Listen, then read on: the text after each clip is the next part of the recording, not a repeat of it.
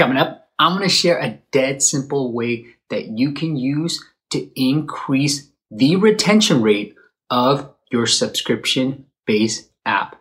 It will literally take minutes to implement. Stay tuned.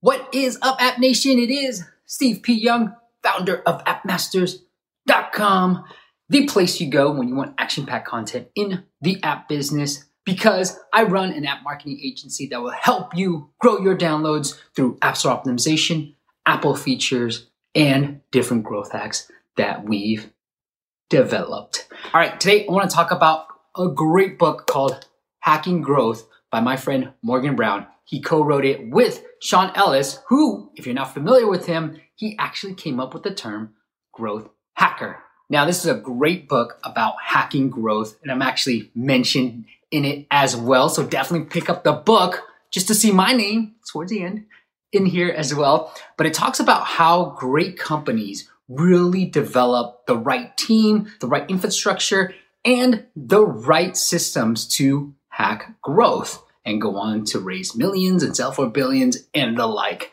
But today I want to share a great case study that they actually had in the book about HBO. So Ben Gordon, who's a venture capitalist, he shared a story that he had a conversation with the HBO CEO about the new show called Rome. Now, if you're not familiar with Rome, it was one of the most expensive TV shows ever produced because it cost nearly $9 million an episode to actually shoot and all that stuff. The HBO CEO shared with Gordon the power of the coming soon. That HBO experienced literally no churn from when the show was first announced to the time it actually aired.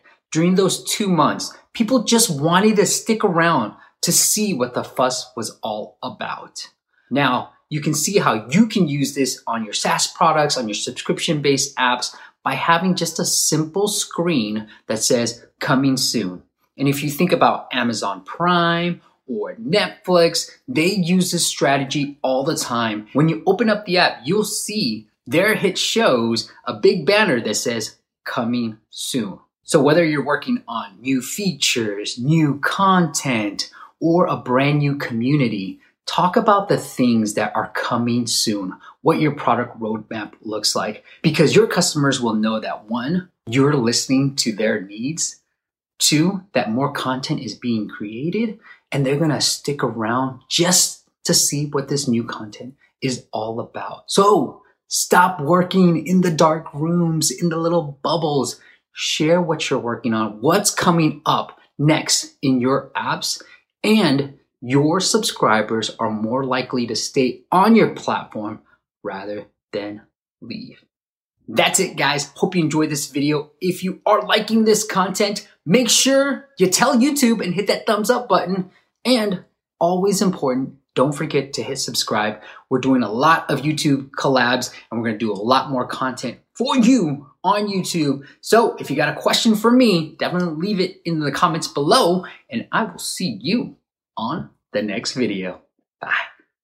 If you want to know what type of pricing model will work for different category of apps, check out the top video up there. And if you want to see the current trends that are working for apps today, well, check out the bottom video right there. And check out my dog.